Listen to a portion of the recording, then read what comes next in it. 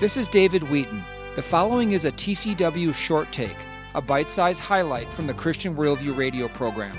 You can hear the full program at thechristianworldview.org.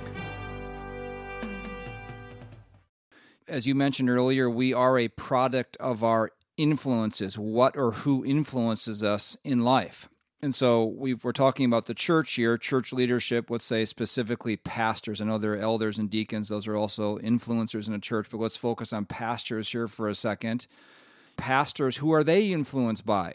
They come out of seminaries who are made up of professors. And who are they influenced by? The professors. They're influenced by their own local church and pastor. But even beyond that, they're influenced by what is called big evangelicalism, or Big Eva for short, whether it's the books that come out of the Christian publishing industry, the unending number of Christian conferences, Christian leadership conferences out there, the Christian influencers that they see online or who write columns for Christianity Today and elsewhere.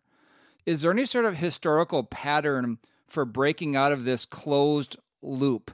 And what would success look like that we know we're going in the right direction? It's interesting as you read the scriptures to see how God transforms societies or cultures. And one of the things that you notice is that God never waits until he has a majority of people on his side to do a mighty and everlasting work.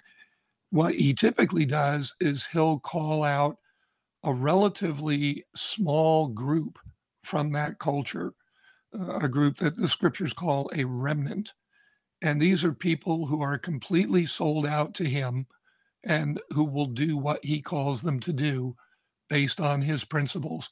And so as I look at the future of the church in America, it's not going to be a future that's dependent upon good efforts from pastors or from seminaries or, any of those kinds of professional Christian places. It's going to be based on the work of the remnant, really unusual individuals in our country today, people who have chosen to believe God, to believe his word, and to do everything in their power to try to live in concert with it. It's that remnant that is going to bring our culture back to faith in Christ, back to trust in the scriptures, back to accountability for God's principles in their lives. That's, I think, who we have to be looking at. This has been a short take from the Christian Worldview radio program. To hear the full program and connect with this nonprofit radio ministry, go to thechristianworldview.org. I'm David Wheaton.